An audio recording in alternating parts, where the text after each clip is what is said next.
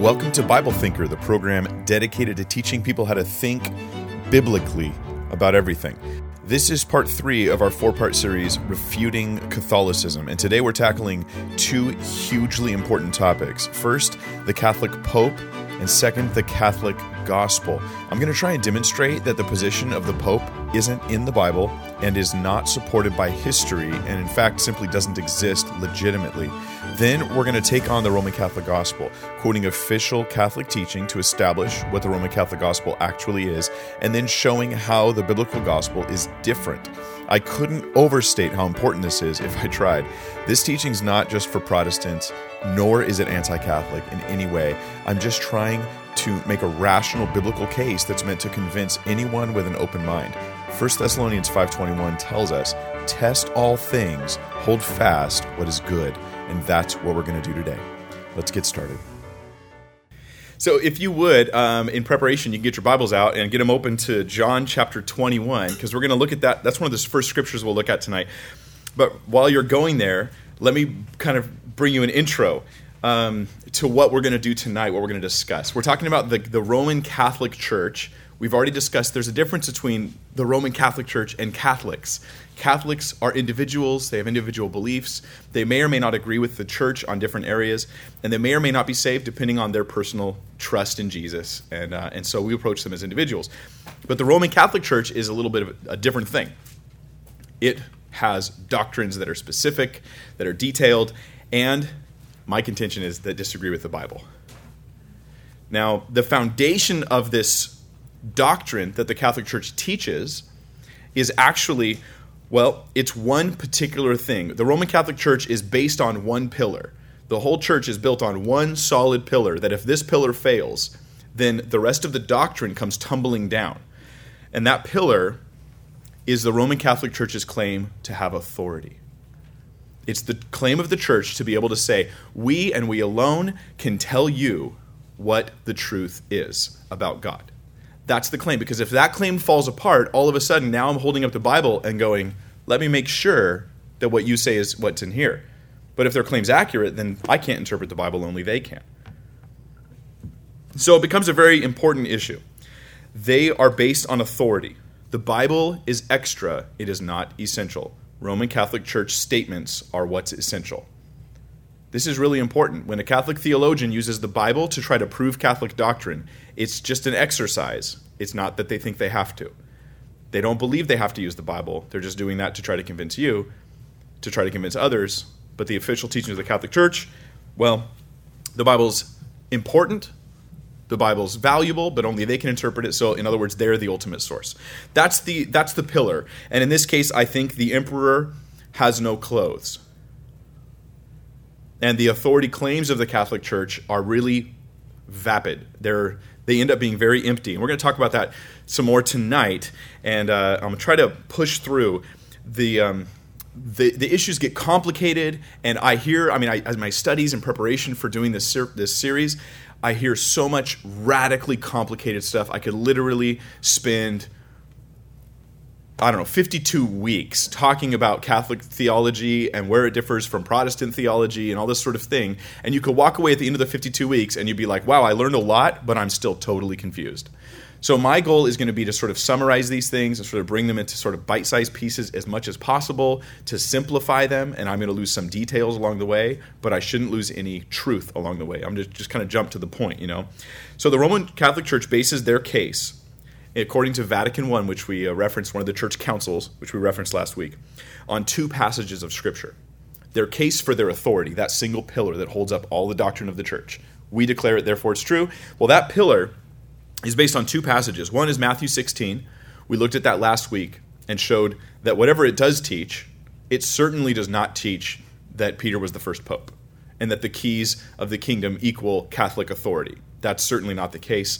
We looked at that last week. You could look at the video from last week if you would like to get into that in more detail. We also showed that the church has not always believed this like the Catholic Church says they did. In Vatican I, it says Matthew 16 has always been understood by the church to giving authority and primacy to Peter above all the apostles, and that's where the papacy came from.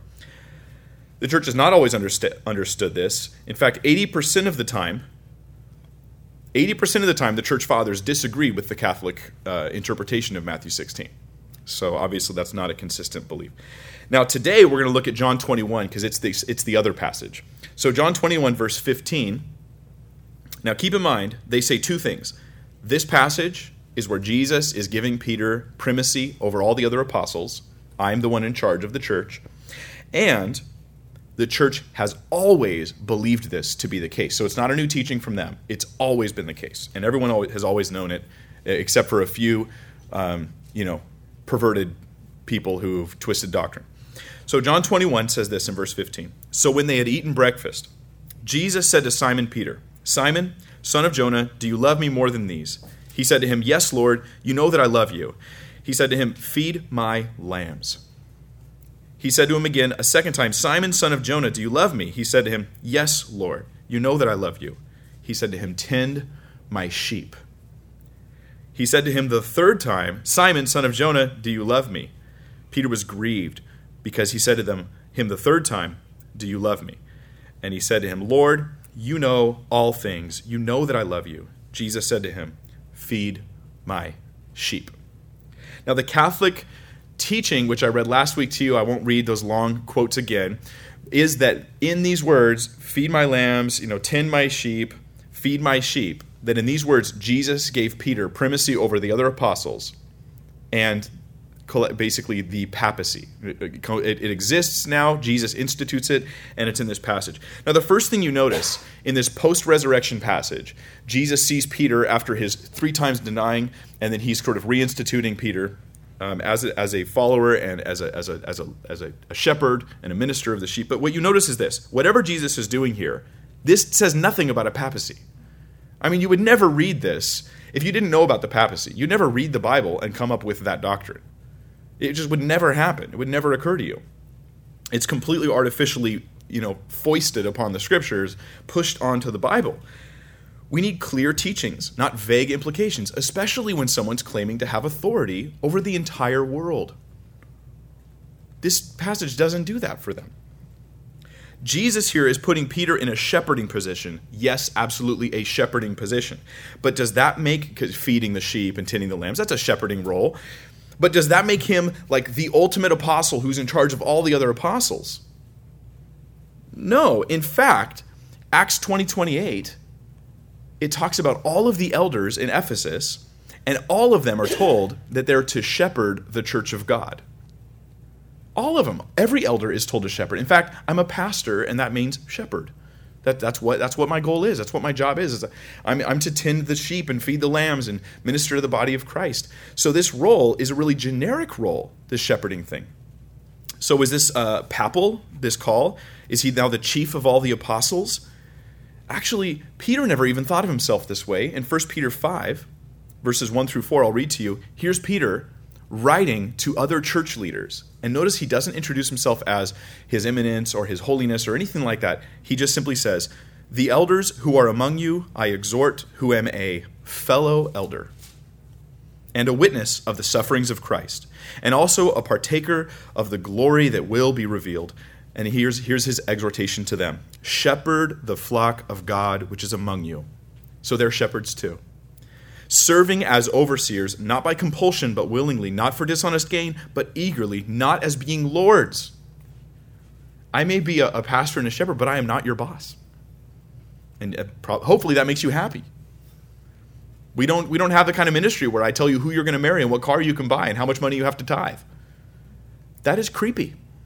And it is not. I am not a lord over the people of God as a shepherd. And neither did Peter see himself as that. But being examples to the flock, and when the chief shepherd appears, you'll receive the crown of glory that does not fade away. So there is a chief shepherd. There is this one who's in charge of all the shepherds, and they're all accountable to him, and they'll receive their crown from this chief shepherd. Who's Peter talking about?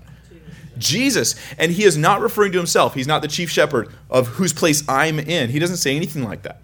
He puts himself alongside them, fellow elder, fellow shepherd, and here's the chief shepherd, Jesus. So Peter's just like right in line with all the other leaders. That's how he sees himself. The one unique difference is he was a witnesser or a witness of the sufferings of Christ. He actually was walking with Jesus and saw him, and they later were not. But that, of course, can't be applied to the Pope either, because he has not been in that situation. Neither have I. Now, do you know this? That they say that the church has always interpreted this passage in John 21 as referring to Peter as the Pope. But no early church writing, none, interprets this as some sort of papal proclamation to Peter. Not even one. The earliest interpretation where someone says that this is papal in John 21 is from 680 AD. Over 600 years later. Then someone finally has the idea that this is papal. And who is it? Pope Agatho. A very self-serving claim for his own power to increase by tying it to this scripture. By the time of the Council of Trent in the 1500s, by the time then of Vatican I in the 1800s, I think it was 1870, all of a sudden now it's like actual Catholic infallible teaching that this has always meant that and everyone's understood it, but that's demonstrably false. Really what's happening is like 3 times Peter denied Jesus and 3 times Jesus reinstates Peter. And there's more details there, there's a lot more in the passage, but that's the context. Peter did not claim to be the Pope. He's not treated as the Pope. He didn't wield the power of the papacy. If Peter wasn't the Pope, how can his successor be the Pope? If Peter's not the Pope, nobody is. There is no Pope. It's important that the Catholic Church ties their authority to Peter. They have to tie it to something. And so they tie it to Peter. It's important to make that connection. But even in the book of Acts, chapter 15, we get this council, the first council of the church. They gather together to deal with the issue about should the Gentiles observe Old Testament laws about dietary restrictions and should they be circumcised, all that kind of stuff.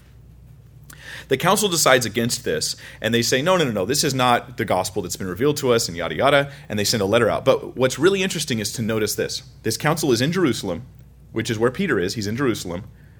Peter speaks at the council, and he proclaims, hey guys, remember when I went to the centurions, I went to the Gentiles, and the Holy Spirit fell upon them, and this and that. Obviously, he doesn't need them to get circumcised to be saved. He filled them with his Spirit before they were ever circumcised. And so he speaks up. But then, the one who makes a decision is James. Peter's there, but James is the one in Acts 15 who makes a decision and says, I judge thus. And then he says, we'll write a letter, we'll do this, such and such, and then that's what happened, that's what's done. So Peter, while he has certainly a very important role, and he certainly was a mouthpiece in a lot of cases, he seemed to be the public speaker, partially because he was just impetuous and would talk a lot. As you'll see in Scripture, he just kind of, a big mouth Peter, some people call him that. I would not use such a slur against Peter. I think Peter's an awesome guy. I think he's an amazing man. I'd love to just sit and just listen to the guy talk and teach and just be around him. I think it'd be amazing just to be able to be like that. If I could be around all the apostles, I don't think I'd say anything. I'd just sit there and be like, you guys talk, I'm just going to listen. I would love it. I mean, amazing guy. But he's not seen as the leader of the church universal in the book of Acts, even years later. So yeah. When all else fails, when the Bible doesn't teach the papacy, when the Bible doesn't teach certain peculiar Roman Catholic doctrines, although there's many good Roman Catholic doctrines, I mean the Trinity and the respect towards the Word of God and the belief in so many different things. So much of the teaching about salvation is accurate and right. So much is good. But where they deviate, what's uniquely Roman Catholic, that stuff, when you can't find it in the Bible, when you can't find it in the Scripture and you can't teach it with the Bible, you run to the early church fathers. And that's what you do. You go to other people. Find another source so I can support my doctrine. When all else fails, they will fall on the early church fathers, and they'll say, it was always known to be this way, and you need to know why they do this. Catholic theologians run to the early church fathers plainly because the Bible does not support their teachings. That's why. I have to find another source for the belief that Mary was a perpetual virgin, because the Bible doesn't support that. It says Jesus had brothers. And they go, oh, well, brothers there means such and such, but it just means brothers. I have to find another source to say that priests can't be married. The only time the Bible in the New Testament mentions an idea of people not being married, it calls it a doctrine of demons forbidding people to get married. And then they'll go on and have doctrines that the priest cannot get married, and that has not borne very good fruit in those lives. It's It's a wonderful choice if someone makes to be single for the Lord, if they make that choice. But I probably wouldn't be before you right now as a pastor if someone told me that I had to, I was forbidden to be married if I wanted to serve the Lord in this capacity. Well, the Bible does not support those uniquely Roman Catholic doctrines, and I'm going to give you, in case you're talking to a Catholic person or maybe you're coming across Catholic theology, and then they run to the early church fathers and they begin quoting things that you're like, what are you talking about? I can't even pronounce that guy's name, let alone know what you're talking about when you quote him. I'm going to give you 4 reasons why running to the church fathers does not help the Vatican's cause. 4 reasons, okay? 1, church fathers are not the fathers of the church. It's a fancy name to be called a church father, but when you show up hundreds of years after Jesus, you are not a father of the church. Like when the thing you fathered existed before you, you're not its father. Does that make sense? This should be easy to understand. Church fathers can be any time as late as the 8th century AD. So it'll say the church father so-and-so, and the guy may be writing in 750 AD, 620 AD. This is way, way, way long after. The book of Acts records the early church, not the church fathers.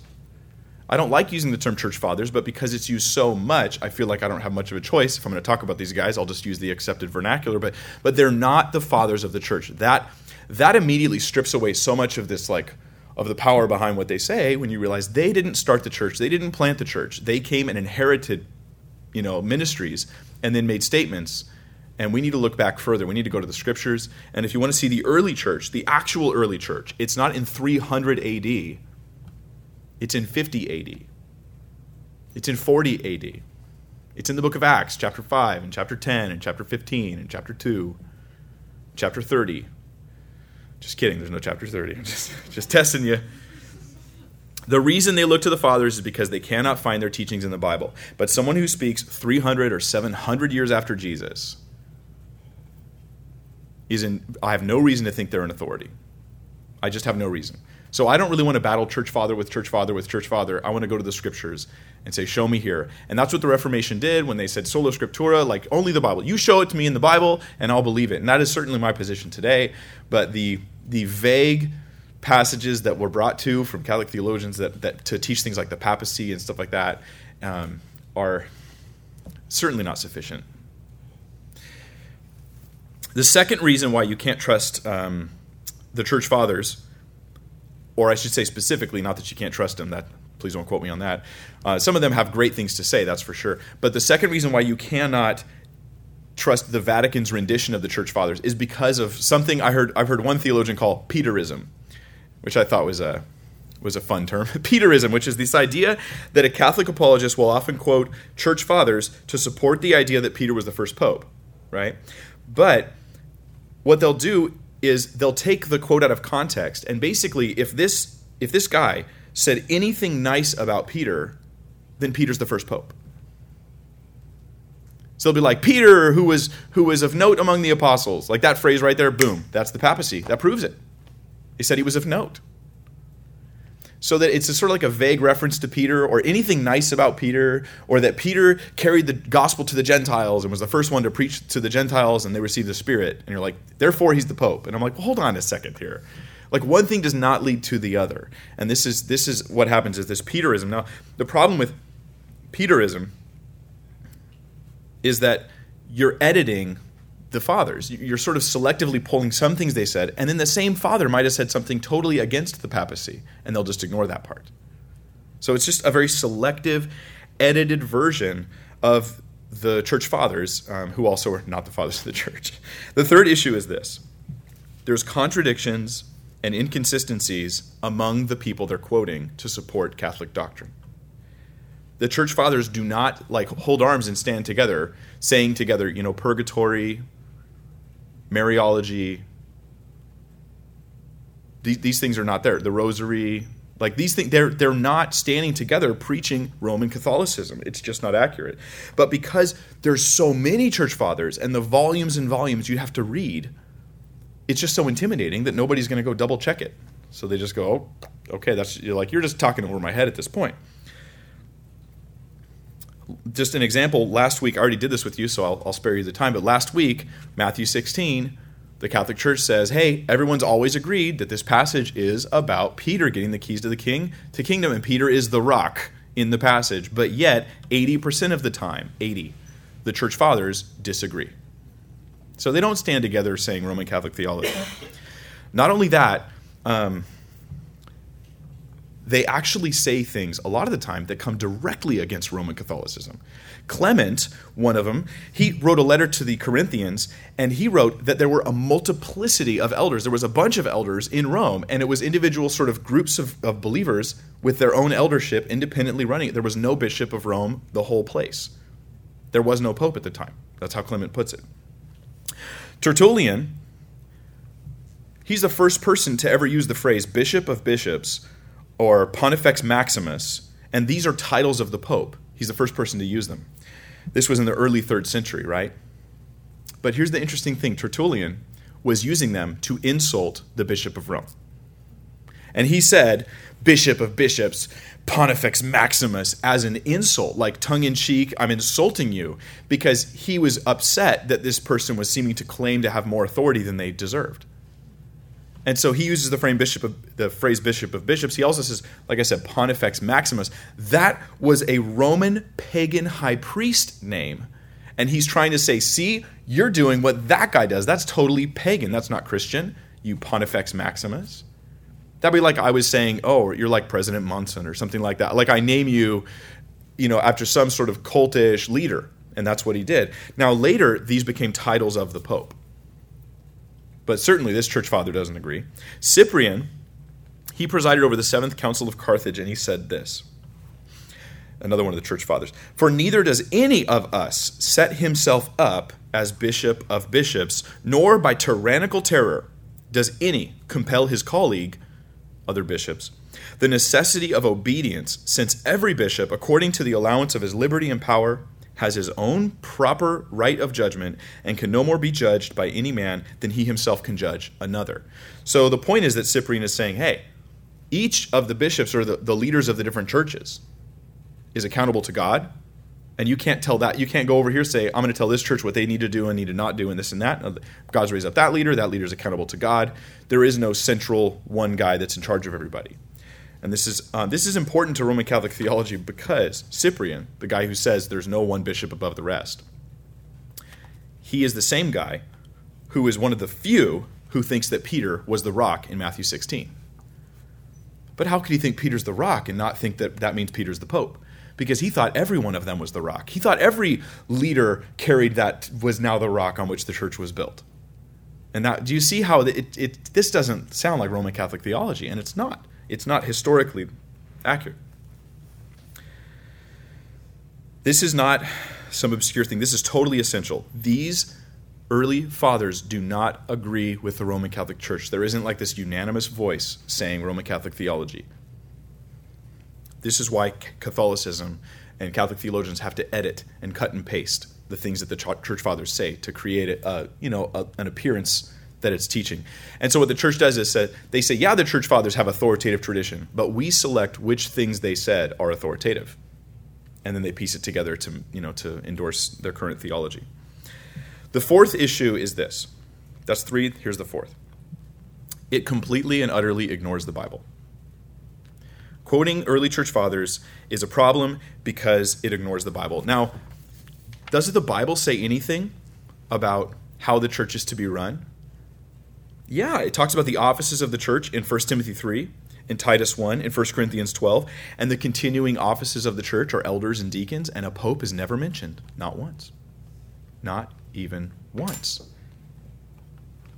Doesn't it seem irresponsible of God to leave us with the scriptures and not mention that he has one person who's ruling over the whole church, and he's just silent about that guy? There's no pope, there's no magisterium, there are teachers, but they're not considered infallible. They're not considered infallible. It's up to the individual Christians to test them by the word. That's how the New Testament puts it. But that's not Roman Catholic theology. And the church is not an organization. The church is the people. I love the phrase, the church is an organism, not an organization. When you get saved, even if you're alone on a boat out in the middle of the Bermuda Triangle and you give your life to Jesus Christ, you're part of the church, even though you have not joined any affiliation of any particular local group of believers. You are part of the church. But in Catholicism, you can put faith in Jesus and not be part of the church because you have not joined the church, the Catholic Church. And so this is the organization of the church in the Scripture is pretty clear, and it disagrees with Roman Catholic theology. Now, Galatians 1 we talked about last week.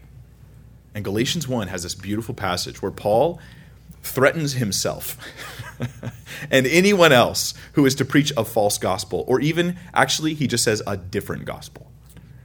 A different gospel equals a false gospel, right? So he just says, if anyone, whether it's me, whether it's anyone else, an angel from heaven even with supernatural powers, comes and preaches to you a gospel other than what you've already received, let him be anathema.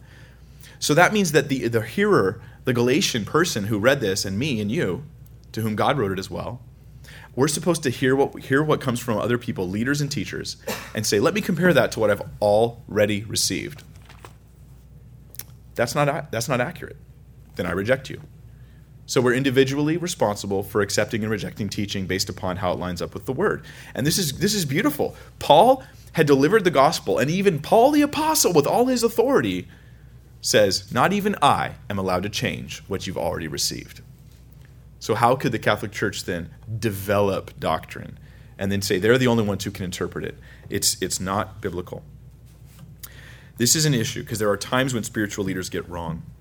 In the Old Testament, there were bad spiritual leaders. Aaron, who helped them build a golden calf, and then told Moses when he came back down the mountain, and then this thing just popped out of the fire. You're like, it's like it wasn't a very good liar, that guy. Aaron's sons were burned up. God fired them because they were offering strange fire before the Lord. In Gideon, I love Gideon, awesome guy, beautiful truths in the story of Gideon in the book of Judges. But Gideon, in his later life, did stuff that just makes us not even want to talk about that part. You know what I mean? Not because we're ashamed of what the Bible says, because the Bible condemns what he did. It's just sad to see how a great leader could go south. Several of the rightful kings of Israel, let me point this out, rightful authorities in Israel taught bad, wrong things. And God calls the people to go to his word rather than to trust them. In the New Testament, this is consistent. Jesus encounters the Pharisees. In fact, the Pharisees are so much like Catholic leadership, and I'm not saying the Catholic leaders are Pharisees. I'm saying there are some parallels here. The Pharisees claimed authority from Moses. The Catholic Church claims authority from Jesus. The Pharisees said, we're in Moses' seat. We have Moses' position to tell you what his word means and what God's word means and all this. And we're the leaders and you do what we say. The Catholic Church says, we sit in Jesus' spot, the chair of Peter, and we declare to you with all authority. The Pharisees claimed to have traditions that were authoritative and that everyone must observe or they would be rejecting God. The Roman Catholic Church claims to have traditions that are authoritative and everyone must observe or they're rejecting God. The Pharisees had some biblical teachings and they had some unbiblical teachings. The Roman Catholic Church has some biblical teachings and some unbiblical teachings. The consistencies are consistent between the two of them. So how did Jesus treat the Pharisees? Well, if you've read the New Testament, which I think everybody here has, you know how Jesus dealt with the Pharisees. Not to say he hated them. Nicodemus is a Pharisee. Jesus dealt harshly with him, but to open his eyes, to pop those eyes open, and Nicodemus came to the Lord. Beautifully, wonderfully, right? But in Matthew 16, he tells the people, beware the leaven of the Pharisees. And then it goes on to interpret this for us. I love when the Bible interprets it for us, to say this meant the teaching or the doctrine of the Pharisees. Beware the doctrine of the Pharisees. So yeah, he said to let them have some authority because they're in this spot or whatever, but beware their doctrine. Don't follow the things that are not accurate. Go to the Word, go to the Word, go to the Word. Jesus systematically dismantled the bad doctrines of the Pharisees. He targeted them. He specifically pointed out the bad doctrines in the Sermon on the Mount, right? He talks about marriage and he restores a biblical view of marriage. He talks about rituals and about how there were vain rituals and prayers, vain prayers. Don't use vain repetition when you pray, he says. And he talked about the fact that they put too much emphasis on appearance and upon their phylacteries. They make them big and broad and da-da-da-da, and it's the emphasis is in the wrong place. But he actually targeted the places where they got it wrong. And when he spoke to the Pharisees, he would often say to them things like this. And notice, these guys were like pros in the word, right? They just study the word and traditions and everything. He says, haven't you read? Which seems to me to be insulting. Like if you came to me and were like, Mike, haven't you even read in Exodus where it says da-da-da? I'd be like, well, gosh, but you're really saying I'm clueless when you say that. And Jesus was saying that. John, in the first introduction of the Pharisees to the entire Bible scene in Matthew 3, John, as they're coming up, here come the Pharisees, and John opens his mouth and he calls them a brood of vipers. So what am I saying? The Bible makes it clear that we need to go to the Bible, not to the leaders. Very clear. Example after example after example. In fact, we know for sure that there were false teachers in the day when the scriptures were written. Whole books of the New Testament were written specifically to combat false teachers. We know that in Acts 20, verses 29 and 30, let me read it to you. For I know this, Paul speaking, after my departure, I like how he calls his death his departure. Savage wolves will come in among you, not sparing the flock.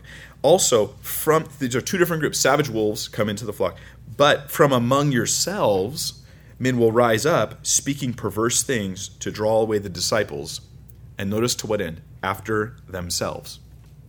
So there's going to be people who come into the church, or come from in the church, and they stand up and they start making it about them instead of about the Lord. They start making it about their kingdom, and they're getting people to come and follow me, instead of follow Jesus. Or like Paul says, follow me as I follow Christ, but don't just follow me. So there was a warning that there would become a time where people made it about them instead of about following Jesus, that tried to build their kingdom and their sort of like cluster of follow me people. And that's entirely what the Catholic Church, the Roman Catholic Church, has done. Well, there's more reasons, but the point here is the only way to sort out biblical belief from unbiblical belief is to actually go to the Bible.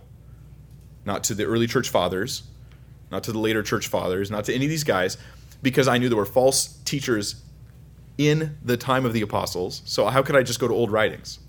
I know that afterwards, people would come from within the church with false teachings. I'm warned in Acts about it. So how can I go to the writings of some of those people, knowing that there would be false teaching coming from amongst them?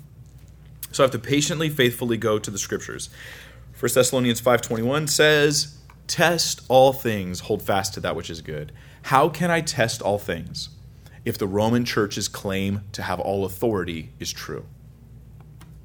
I can't. I don't get to test anything. They test it all, and I just hold fast whatever they say. That's scary to me. Acts 17:11. Acts 17:11 says this, and this applies to us. When the apostles went to Berea and they preached the gospel there, here's how the Bereans responded. Now, I want you to think, based on Catholic authority, how would a good Roman Catholic view what the Bereans did? These were more fair-minded than those in Thessalonica, in that they received the word with all readiness and searched the scriptures daily to find out whether these things were true. Now, Roman Catholic doctrine would imply that this is a bad exercise. We're the ones that can interpret the Bible. You can't. Now, many Roman Catholics would be like, this is a good idea. I mean, the individuals would be like, yeah, search the scriptures, find out. But the implication here is that you have enough discernment to go to the Bible yourself and read it for yourself and figure out whether these doctrines are accurate or not. But the Roman Catholic claim is you don't. This is why the church over the centuries held back the Bible from getting to people. Now, the current pope did tell people, read your Bibles. And good for him. Good. That's good. Why did it take so long? Why is it? I mean, that the Catholic Church over the years, and even in the time of the Reformation, was persecuting people for translating the Bible into the native language of the people around them. They only wanted it in Latin. They didn't want the Bible to be read by the people individually, not in a language they understood. They bought Bibles that were printed. They burned them, destroyed them so people couldn't get them. And even still in many places, the services happen in languages people can understand. There is not an emphasis on educating the people of God with the Word of God and letting them get the Bible into their own laps and test all things. So that's not a biblical view. That's all I'm saying. Now, there is a change going on in the Roman Catholic Church, encouraging people to read the Word. That's a good change. I want to encourage that. Yeah, read the Bible. Read the Bible. Test what I say too. Don't just take my word for it. So, the Bible, in effect, here's my conclusion. The Bible teaches the opposite of tradition. It teaches the opposite. There are occasional traditions you'll see Jesus observe. He goes to Hanukkah, that festival, that was not in the Old Testament, but they do it. So we have a case for Jesus celebrating a holiday that was not specifically outlined in the Old Testament. I'm like, great, because I happen to like Christmas. But that doesn't mean that Hanukkah event was somehow authoritative and that everyone, it just doesn't go to the next stage. However, many, many, many times we have tradition being told, being spoken against. The traditions of man being taught as the oracles of God, yada, yada. So the Bible teaches, in a sense, the opposite of the Roman Catholic view on tradition. So what is the real history? I want to do now, move away from that one pillar of the church.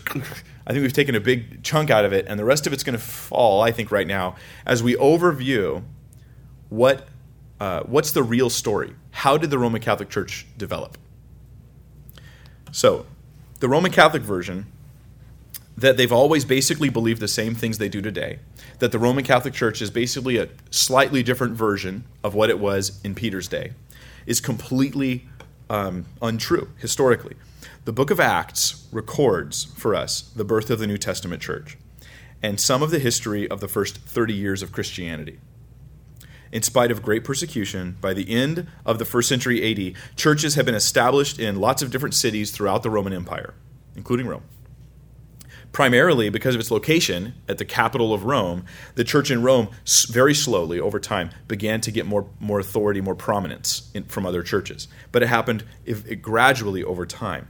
It did not have it initially. In fact, the chief church in the very early church was located where? Anybody want to guess? In Jerusalem. That's why the council in Acts 15 happened in Jerusalem, not Rome.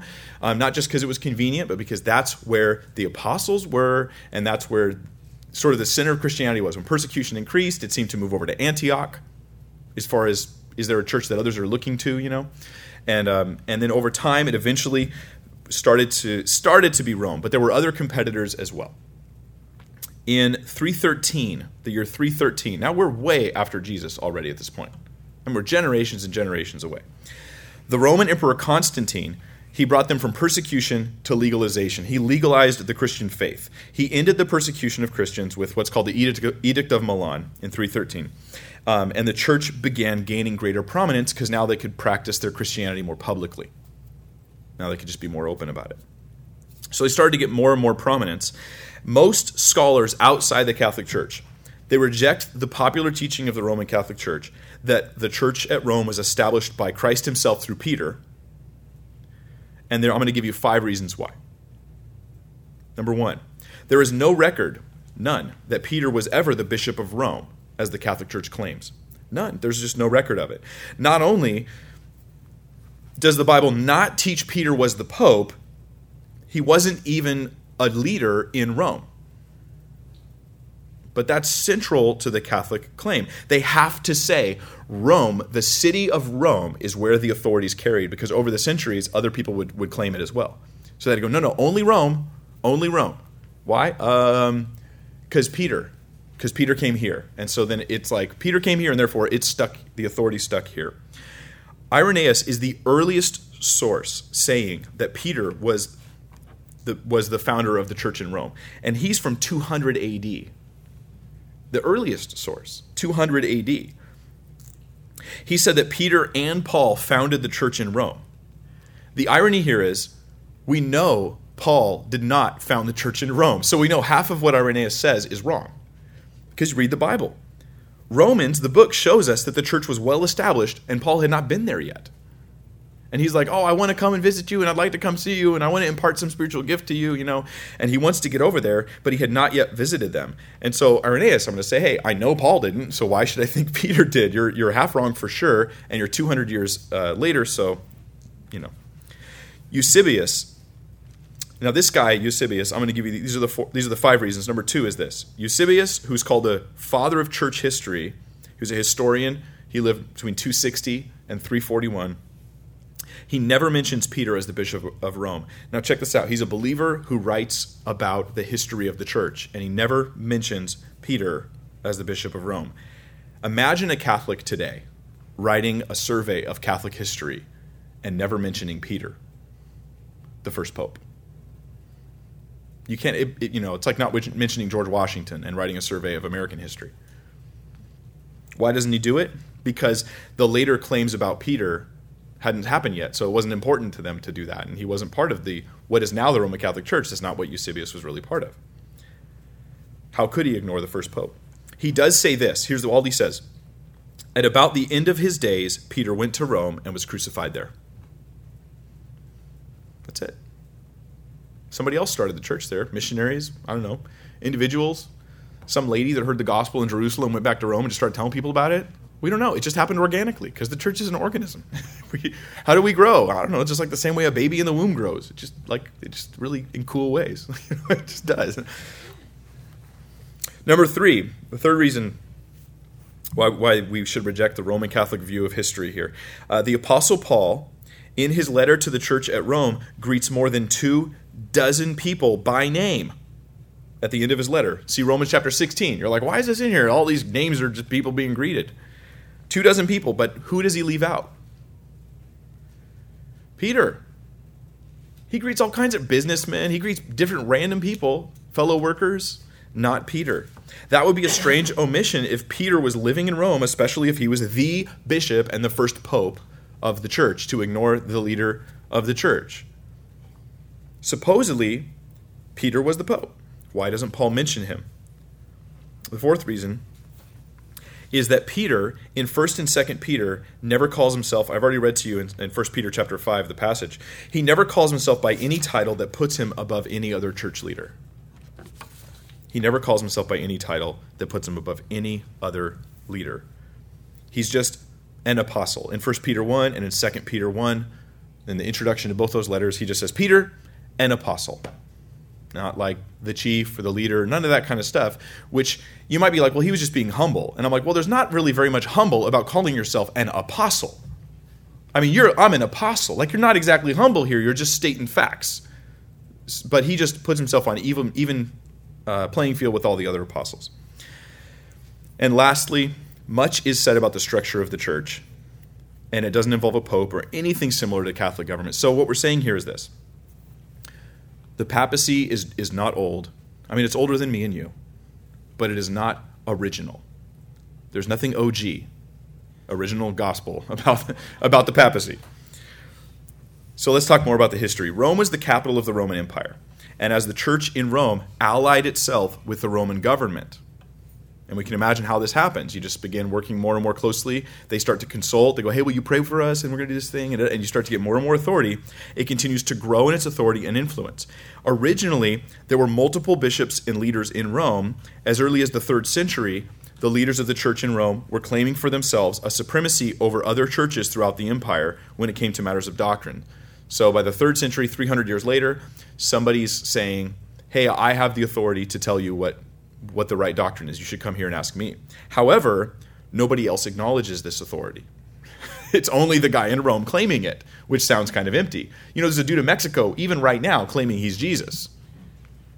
That doesn't really do much for you, though, unless, I mean, it's more impressive if everybody else agrees, or if perhaps the Bible doesn't go against people claiming they're Jesus. Jesus is like, hey, when I come, you'll know.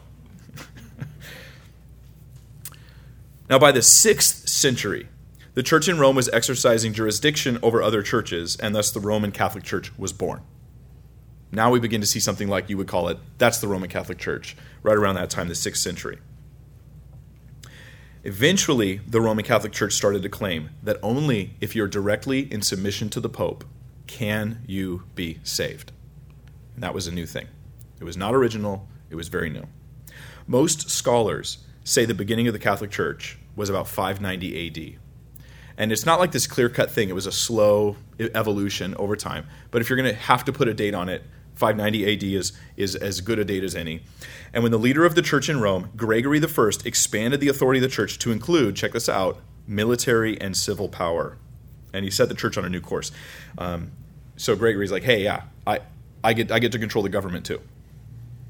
And that's the claim of the Catholic Church. And there's been times in history where the Catholic Church was in control of the government, and other times where the government was in control of the Catholic Church, taking a pope out of office, putting a new pope in, kind of a puppet, and it kind of went back and forth depending on who had more power at the time. Rome's claim to supremacy and legal jurisdiction, it was vigorously resisted by other churches. In fact, it was never able to be enforced in the eastern part of the whole empire. A whole chunk of the Roman Empire where the churches there said, we do not acknowledge your claim to have authority over us. Eventually, it led to the first major split called the First Schism, or the First Schism, depending on where you're from. And this was in 1054, or schism, I guess, if you really want to. I like schism. It's got a nice ring to it. In 1054, the First Schism, or what in Roman Catholic history they call it the Great Schism. And this was when the whole Eastern Church just broke away from the Catholic Church in Rome. The church in the East went on to become known as the Eastern Orthodox Church, also known as the Greek Orthodox Church. And they were like, you guys are just getting more and more power hungry, and we're out of here. We do not agree with your claims to have this power. And they broke off, and they've never come back. Now the church is working really hard in this century and in the latter part of the 1900s to create make a bigger umbrella of the Roman Catholic Church to try to say, hey, you don't have to agree with us, but we can still sort of fellowship with each other. And they're just trying to increase their influence in a whole different style than they used to. Before it was like, come under our authority. Now it's like, sort of agree with us and about certain things and just let bygones be bygones kind of thing. It's a different strategy. The Roman Church is evolving, continuing today to evolve. The next major split in the church happened in Wittenberg, Germany.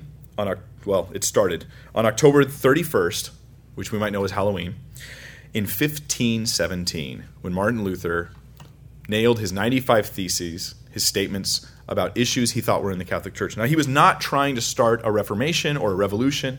He was just trying to say, and this was an acceptable way of doing it, hey, let's talk about these issues. He thought the Catholic Church should be adjusted back to biblical standards, and that indulgences and purgatory and the power of the Pope, and most importantly, the gospel message, these things have been lost or distorted or added for no reason by the Catholic Church. And so he wrote the 95 Theses, and I encourage you to read it sometime. But we do not, as Christians today, trace our roots to Martin Luther. I just want to say this. I am not a follower of Martin Luther. The whole point of the Reformation is go to the Bible. That's the point. We didn't trade the Pope for Pope Luther. That's not what we did. And so I'm not going to be here quoting a bunch of Luther and Calvin and other Reformation leaders as though I want to compare like their councils with Catholic councils and combat them. And I just think that's radically confusing. And I just want to go to the Scriptures. And I think that you'll be relieved to know that we're not going to do that. Now, we would, I think we can say and conclude this. The Roman Church considers themselves as a continuation of an essentially unchanged organization that's been going on since the time of Jesus and Peter, and that is utterly false. The papacy was a gradual development that went through many different stages, slowly claiming more and more authority for themselves, slowly gaining the ability to enforce that authority, and then causing great schism when they did, and not having a biblical grounding for it. Today's Roman Catholicism is radically different than the church in Rome in even 800 AD, 500 AD, 300 AD, or closer to the time of the apostles. It's just very, very different. They would not recognize it. The apostles would not recognize this.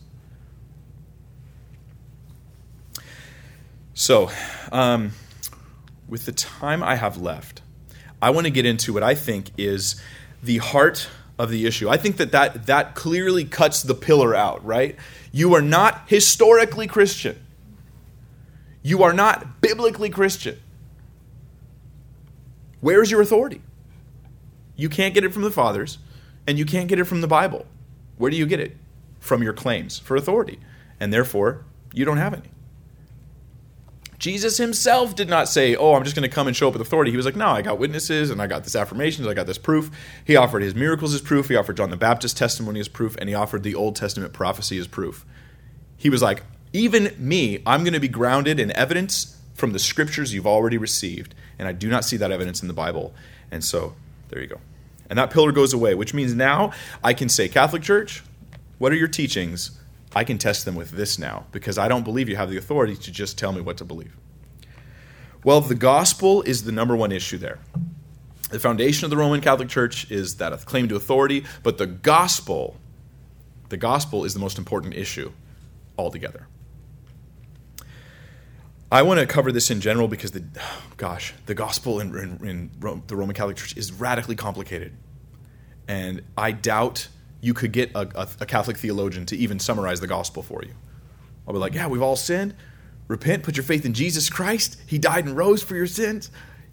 You're saved. Like, just believe, and it's really simple, and you can kind of just summarize the gospel of Jesus Christ in lots of different ways in really short sentences, but not the gospel of Catholicism. But let's start with the gospel of the Bible. So turn with me to Romans chapter 1. Because we agree with Catholics that everybody has sinned, and that hell is the destiny for sinners, and that we need forgiveness and righteousness in order to get to heaven. The disagreement is on how that happens. But what does the Bible say? Let's go through some scriptures. Romans 1:16 says, I'm not ashamed of the gospel of Christ, for it, the gospel, here's the gospel, the power of God to salvation for everyone who believes, for the Jew first and also for the Greek. For in it, the righteousness of God is revealed from faith to faith. As it is written, the just shall live by faith. The gospel is that you can be saved and given righteousness by believing in Jesus. And man, that is peaceful. That is comforting.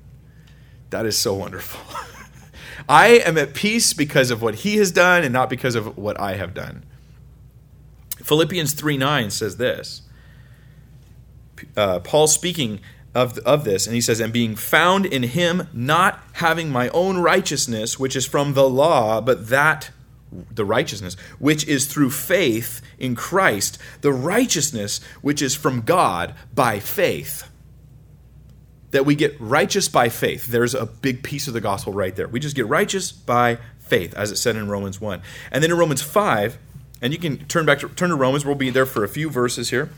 Romans 5, verses 1 and 2, it says, therefore, having been justified. How? How do I get justified? By faith. We have peace with God through our Lord Jesus Christ, through whom we also have access by faith into this grace in which we stand and rejoice in hope of the glory of God. And then it goes on to say that this hope does not disappoint, just in case it was like thinking, I hope I'm saved. No, I'm confident. This hope does not disappoint. We're justified. We have peace now, peace in my heart with the Lord, because I know all my sins were paid for on Calvary.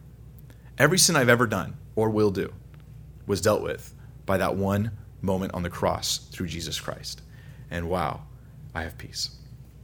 Romans chapter 3, verses 21 and 22 says this. But now the righteousness of God, apart from the law, is revealed, being witnessed by the law and the prophets, even the righteousness of God through faith in Jesus Christ to all and on all who believe.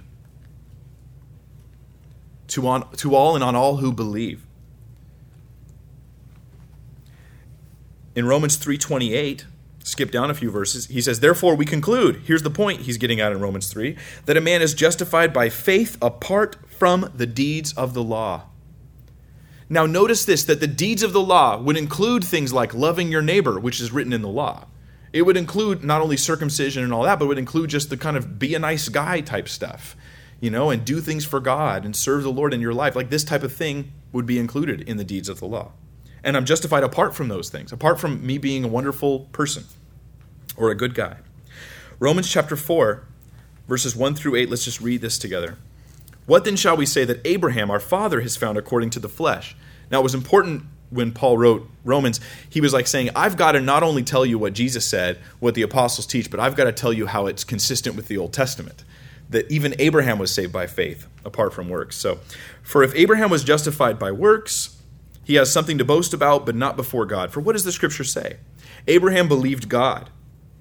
Abraham believed God. Now he's quoting the Old Testament here, and it was accounted to him for righteousness. The Old Testament says Abraham just believed and God gave him righteousness? What? Now to him who works, the wages are not counted as grace, but as debt. If you work, then you are owed what you get paid.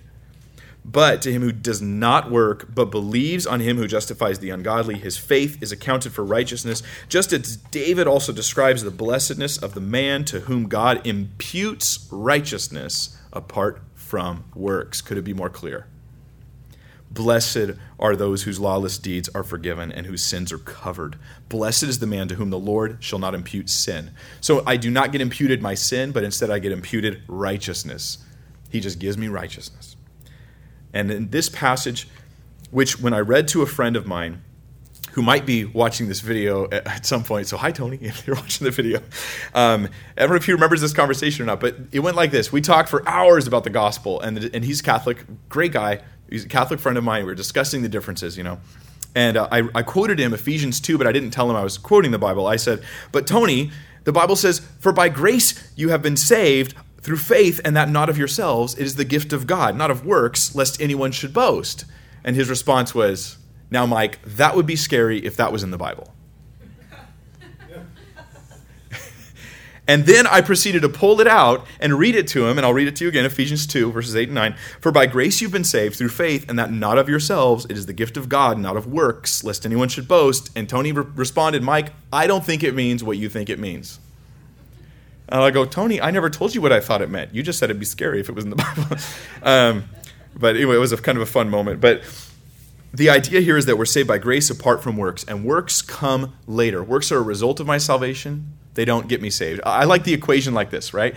Faith saves. Right? Faith saves. So if we were to put it sort of in a math format, the gospel would be like faith in Christ equals salvation plus works. They come naturally as a result of your salvation. But the Roman Catholic gospel is very different than this. It's going to say faith plus works equals salvation. And it's on the other side of the equation that I need to earn my salvation. But that goes in the face of so much Scripture and even examples of people being saved. The Catholic doctrine of justification is radically complicated, and I'm not going to get into all the details. So I'm going to try to summarize it for you, and I hope I can do this and catch the heart of it and be very accurate in the way I do this. But if I can say this, salvation is not by grace alone through faith alone. According to the Catholic Church, being justified or declared righteous is a process that begins at the moment of baptism and then progresses and is maintained by a person's participation in what are called the seven sacraments, or basically through works. They don't deny grace. They simply add works with grace. So the Catholic Church will say, yes, you're saved by grace. Yes, we need to be saved by grace. And works. The Council of Trent is relevant here because it's, of course, this is current Catholic doctrine, and it's probably one of the best-known councils of the Church, and they were very clear on these things. So let me read to you just two quotes from this council that talk about their understanding of how people are saved. From Trent, Canon 32, over here, it says, if anyone says that the good works of the one justified are in such manner the gifts of God, that they are not also the good merits of him justified, or that the one justified by the good works that he performs by the grace of God and the merits of Jesus Christ, whose living member he is, does not truly merit an increase of grace, eternal life, and in case he dies in grace, that attainment of eternal life itself, and also an increase of glory, let him be anathema. So in other words, if you don't say that works add to your salvation and help you maintain it and assure it, then you're anathema. Then it says, if anyone saith that the justice received is not preserved and also increased before God through good works, but that that the said works are merely the fruits and signs of justification obtained, but not a cause of the increase thereof, let him be anathema. Which is basically, I'm anathema, because what I just read to you guys earlier and said that it is a sign. It's evidence of my salvation, but it's not what causes my salvation. Trent also said this: if anyone says that the justice received, I already read that. So let's move on. I'm trying to avoid reading too much of the content from the councils, only because it is difficult to follow.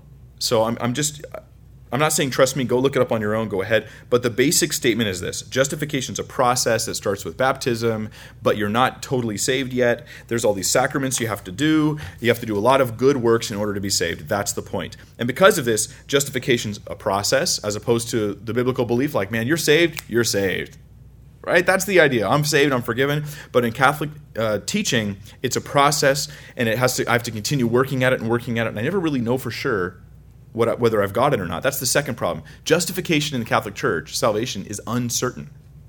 You are not sure you're saved. It's possible in Roman Catholic theology to have faith in Jesus, but not be good enough to be saved.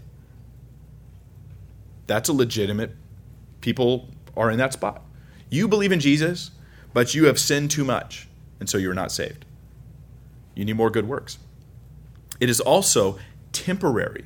Salvation, according to Roman Catholic theology, is a temporary issue. It can be lost in a moment when you commit something called a mortal sin. You're not saved.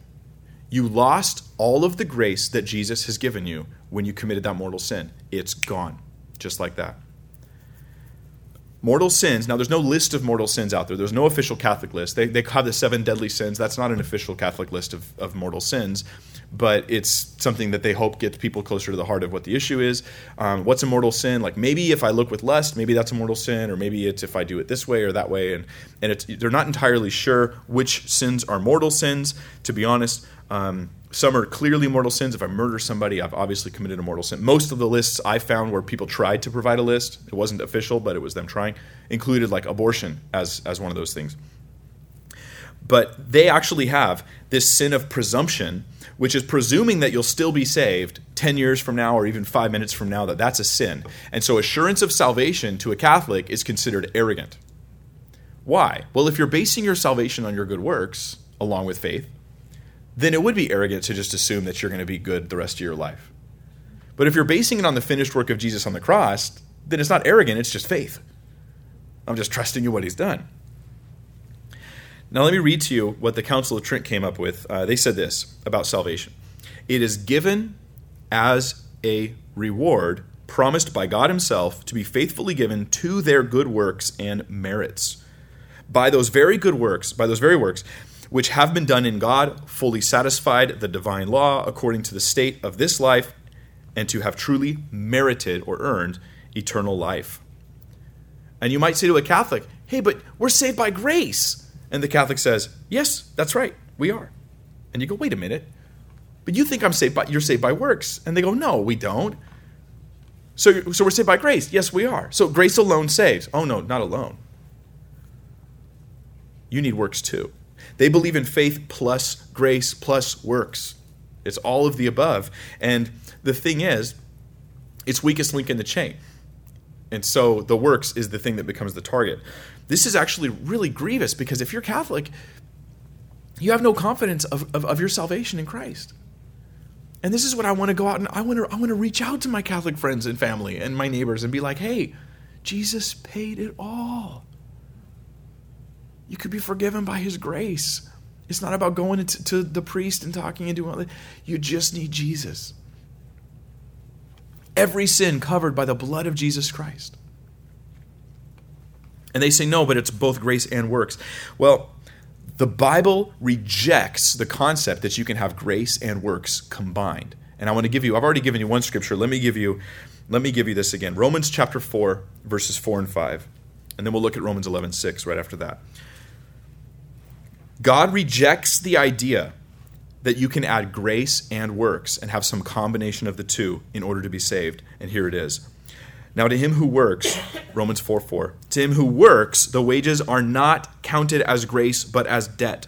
But to him who does not work, but believes on him who justifies the ungodly, his faith is accounted for righteousness. That you can't have the two. It's one or the other. Works. In fact, Romans 11:6 couldn't be more clear, even though sometimes you read this, and if you don't read it slowly, it is a little unclear. because he's dealing with here a definitional thing. He's defining grace and defining works so that we cannot come to the conclusion that it's grace plus works.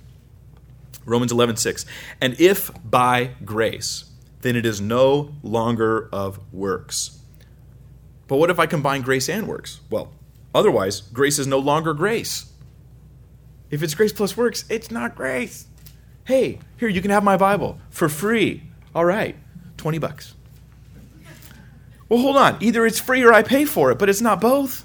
You can't mix the two. That's you're just redefining terms in order to have your new theology. And it goes on, but if it is of works, it is no longer grace. Otherwise, work is no longer work. If you're laboring for salvation, it is not grace. And if it's grace, it's not labor. And that is the beautiful freedom we have in Jesus Christ, that we're saved by grace, just by grace. And you can say, well, by grace alone. And I was like, well, if grace is with works, it's not grace. So of course it's grace alone, because that's the only kind of grace there is. Free is when you don't pay. Grace is when you don't work. That's what it means.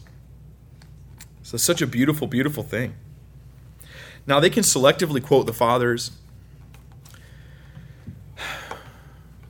but that's not what the Bible teaches. Faith saves.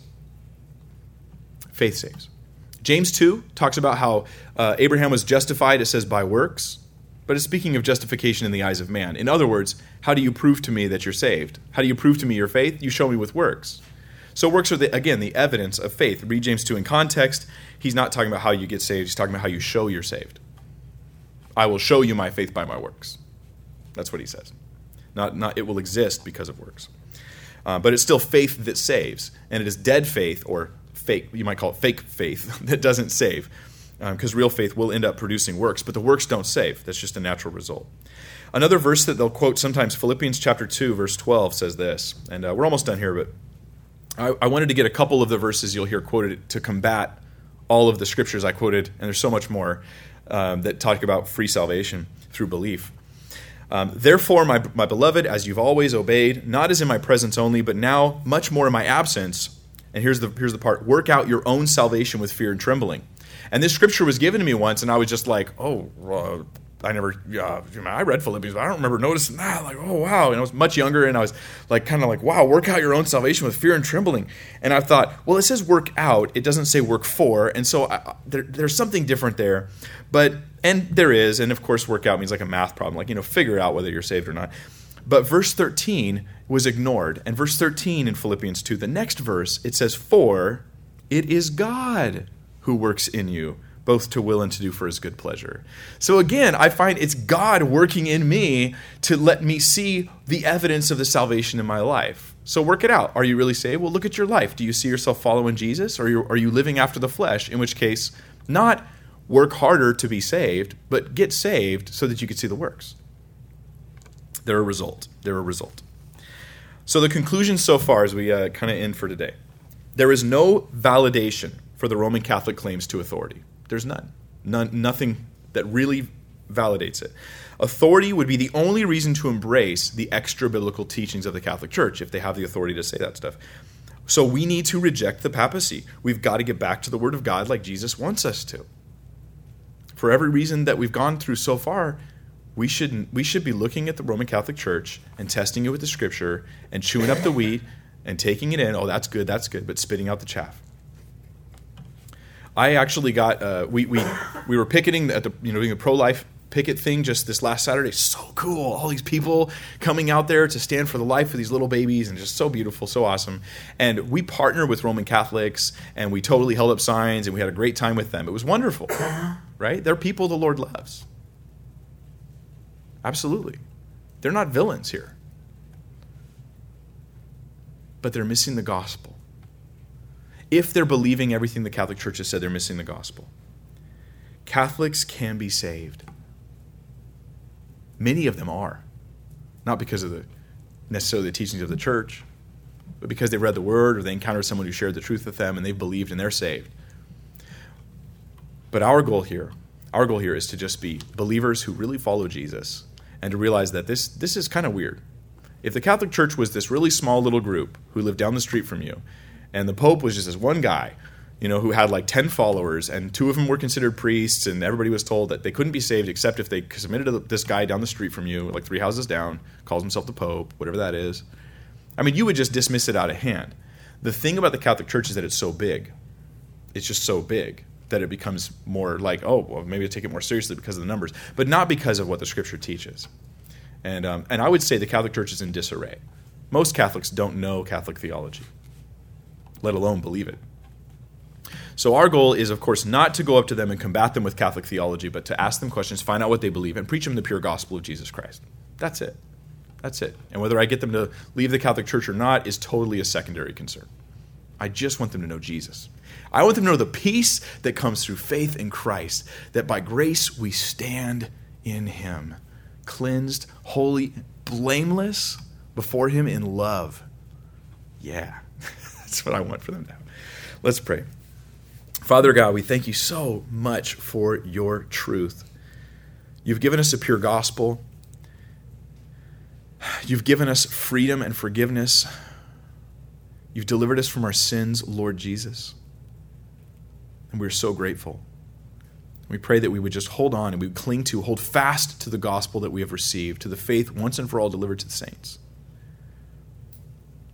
And that we be enabled, Lord, to converse and talk and help others to know you, because that's what it's ultimately about. We love you, Lord.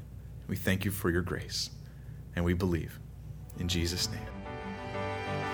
I'm Mike Winger, and next time we're going to handle less important issues, but oddly enough, issues that you might find more interesting. We're going to use the Bible to examine Roman Catholic teaching on the sacraments, indulgences, purgatory, the Eucharist, Mary, the mother of Jesus, and other teachings that have slowly cropped up into the Roman Church over time, in fact, over millennia. If you love what I do here and you wish more people knew about this stuff, then I have a request. Please just take one moment to give a positive review of this podcast. Positive reviews go a really long way towards getting the message out, and more people will listen and hear it, and hopefully their lives will be impacted in a positive way. And it's a way that you can partner with me, and it doesn't cost you anything. So I think it's something you can do. So thank you so much, and until next time, don't forget to check the context.